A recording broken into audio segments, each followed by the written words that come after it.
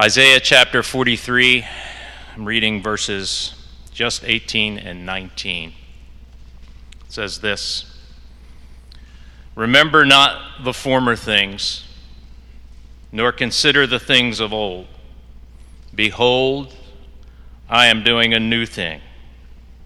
Now it springs forth. Do you not perceive it? I will make a way in the wilderness and rivers in the desert." Let's pray for a moment. Lord, we thank you this morning for your presence here, even already manifested as we worshiped you, as we shared in the Lord's table. And we ask, Lord, that for the remainder of our time together, both in this service and the meeting following, that your presence would continue to minister to us as your people. We ask it in Jesus' name. All of us like to look back, at least from time to time, and reminisce about the past. Even those of you who are younger among us, maybe young adults or older teens, like to do that, I'm sure. Looking back on your younger childhood and special memories of friends and events, that perfect vacation, or a very special Christmas. And those of us who are more mature like to look back on many of those same things as well. On times also when we could do more physically than we're able to now. Amen? On times when our children were smaller and so was our waistline. Memories can be a beautiful thing. And throughout Scripture, we see God reminding his people over and over again to remember. He calls them to remember. As the children of Israel were about to cross over the Jordan River into the Promised Land, after 40 years of wandering in the wilderness, Moses, their leader, gave his farewell address to those people that he had led for so many years. And one of the emphases of his words to them was the exhortation to remember. Two examples of this: Deuteronomy chapter 4, verse 9. Moses said, "Only be careful and watch yourselves closely so that you do not forget the things your eyes have seen, or let them fade from your heart as long as you live. Teach them to your children and to their children after them." And then in the 8th chapter of Deuteronomy, just another of several examples, Moses says this: "Remember how the Lord your God led you all the way through the wilderness these 40 years. And also, be careful that you do not forget the Lord your God, failing to observe his commands, his laws, and his decrees that I am giving you this day." Throughout the Old Testament, Israel's leaders and their prophets exhort the people to remember God and his faithfulness, his provision, his deliverance, his goodness, so many evidences of his covenant with them. And the writers of the New Testament do the same in numerous places. They call on the followers of Jesus to remember. And Jesus himself did that very same thing. What we just celebrated a few moments ago, the Lord's table, when he instituted it, he said, "Do this in remembrance of me. Remember my sacrificial death." So the verses I read this morning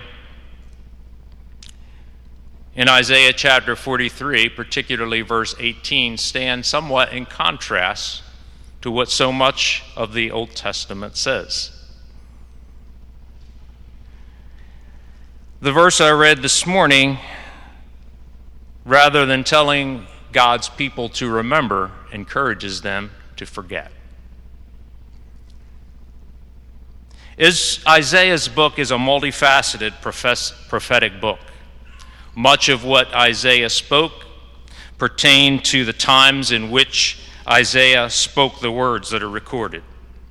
Some of it speaks to what lay in store in the immediate future for Israel and for Judah and for other nations. Some of it is messianic prophecy, speaking about Jesus' ministry, his birth, his ministry, and his ultimate reign in the future. And still other parts talk about what will occur in the days that we here today have not yet seen.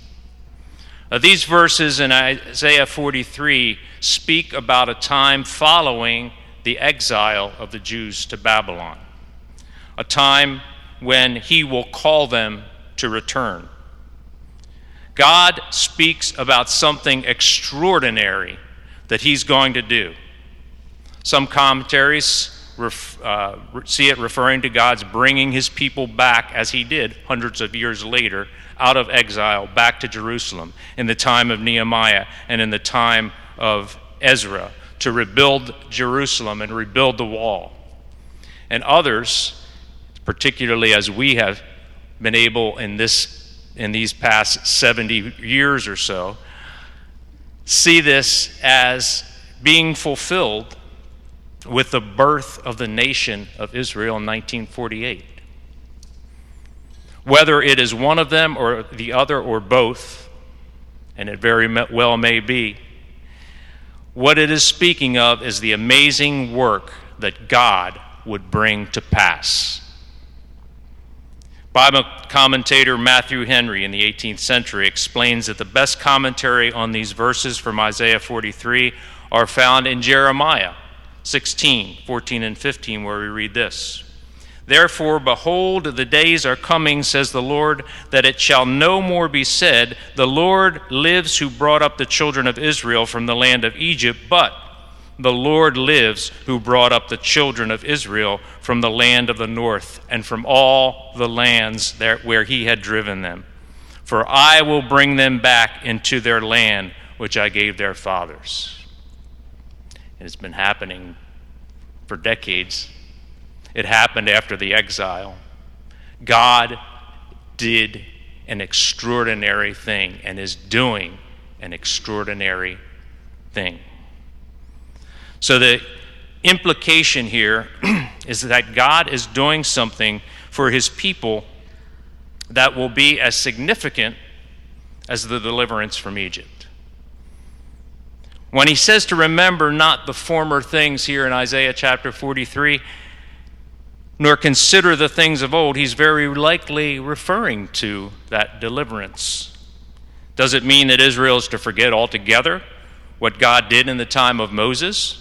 Is God contradicting himself in the words that Moses spoke to the people of Israel in the book of Deuteronomy? It does not mean that, and he is not contradicting himself. But Isaiah 43:18 is an exhortation to not live in the experience of the past so much that they miss what God is doing in the present and what he is going to do in the future. It's an exhortation to not live in the experience of the past so much that they miss what God is doing in the present or what he is going to do in the future. Fast forward to the New Testament. Two passages that I want to quickly read. One is in Luke chapter 9, verses 57 through 62. Here we have Jesus encountering three men as he walks along the way. And one says to him, I'll follow you wherever you go. And Jesus said to him, foxes have holes and birds of the air have nests, but the Son of Man has nowhere to lay his head. Then another said, to another he said, follow me. But this man said, first let me go and bury my father. And Jesus said to him, leave the dead to bury their own dead. You come and follow me, or proclaim the kingdom of God. Yet another said, I will follow you, Lord, but first let me say farewell to those at my home. Jesus said to him, no one who puts his hand to the plow and looks back is fit for the kingdom of God. The replies of these last two men, that Jesus encounters seem on the surface legitimate reasons for postponing their following him, but Jesus says, not so. You come and you follow me. Verse 62 says, no one who puts his hand to the plow and looks back is fit for service in the kingdom of God. In other words, Jesus is saying that sometimes looking back can keep you from effectively moving forward in the kingdom of God. If you're looking back, you can't see what's ahead.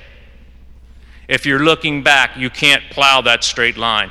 If you're looking back, it may keep you from effectively moving forward in the kingdom of God and his plans for you, or his plans for his people. Philippians chapter 3, the Apostle Paul wrote this, beginning in verse 3, I'm reading 3 to 9 and then 12 to 14. He says, for we are the circumcision who worship by the Spirit of God and glory in Christ Jesus and put no confidence in the flesh, though I myself have reason for confidence in the flesh also.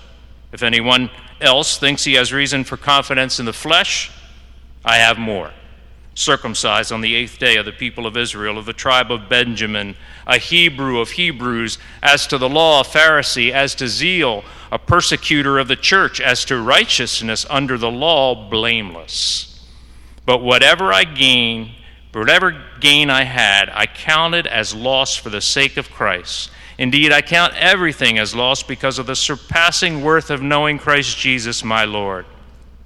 For his sake I have suffered the loss of all things, and count them as rubbish, in order that I may gain Christ and be found in him, not having a righteousness of my own that comes from the law, but that which comes through faith in Christ, the righteousness from God that depends on faith. Skipping down to verse 12. Not that I have already obtained this or am already perfect, but I press on to make it my own, because Christ Jesus had made me his own. Brothers, I do not consider that I have made it my own, but one thing I do, forgetting what lies behind and straining forward to what lies ahead, I press on toward the goal for the prize of the upward call of God in Christ Jesus. All the things that Paul mentions in those verses, except for the persecuting of the church, are things that in the flesh he could look back on with satisfaction. But in order to move forward toward the goal for the prize of the upward call of God in Christ, he forgets them.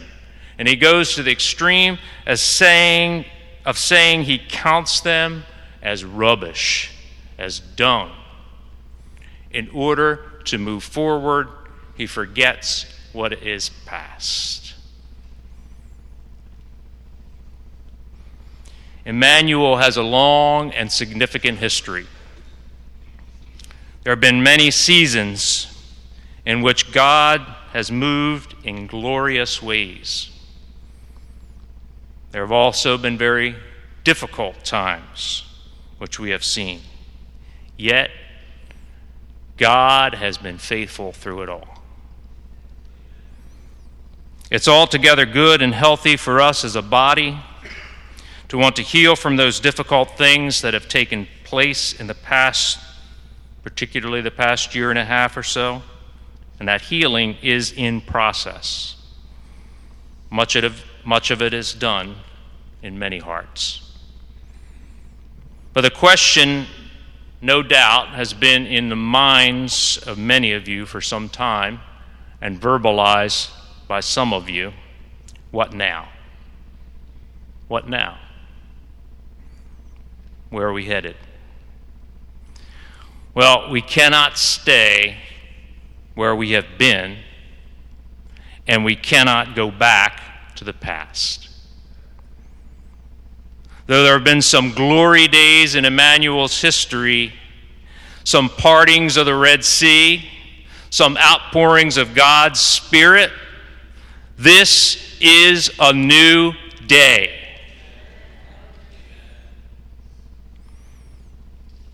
Forget the former things, Isaiah said to the people of Israel. Remember not the former things, nor consider the things of old. Behold, I am doing a new thing. Now it springs forth. Do you not perceive it? We heard it last week in a prophetic word at the end of our service. Our brother Mike Whalen shared it. Excuse me.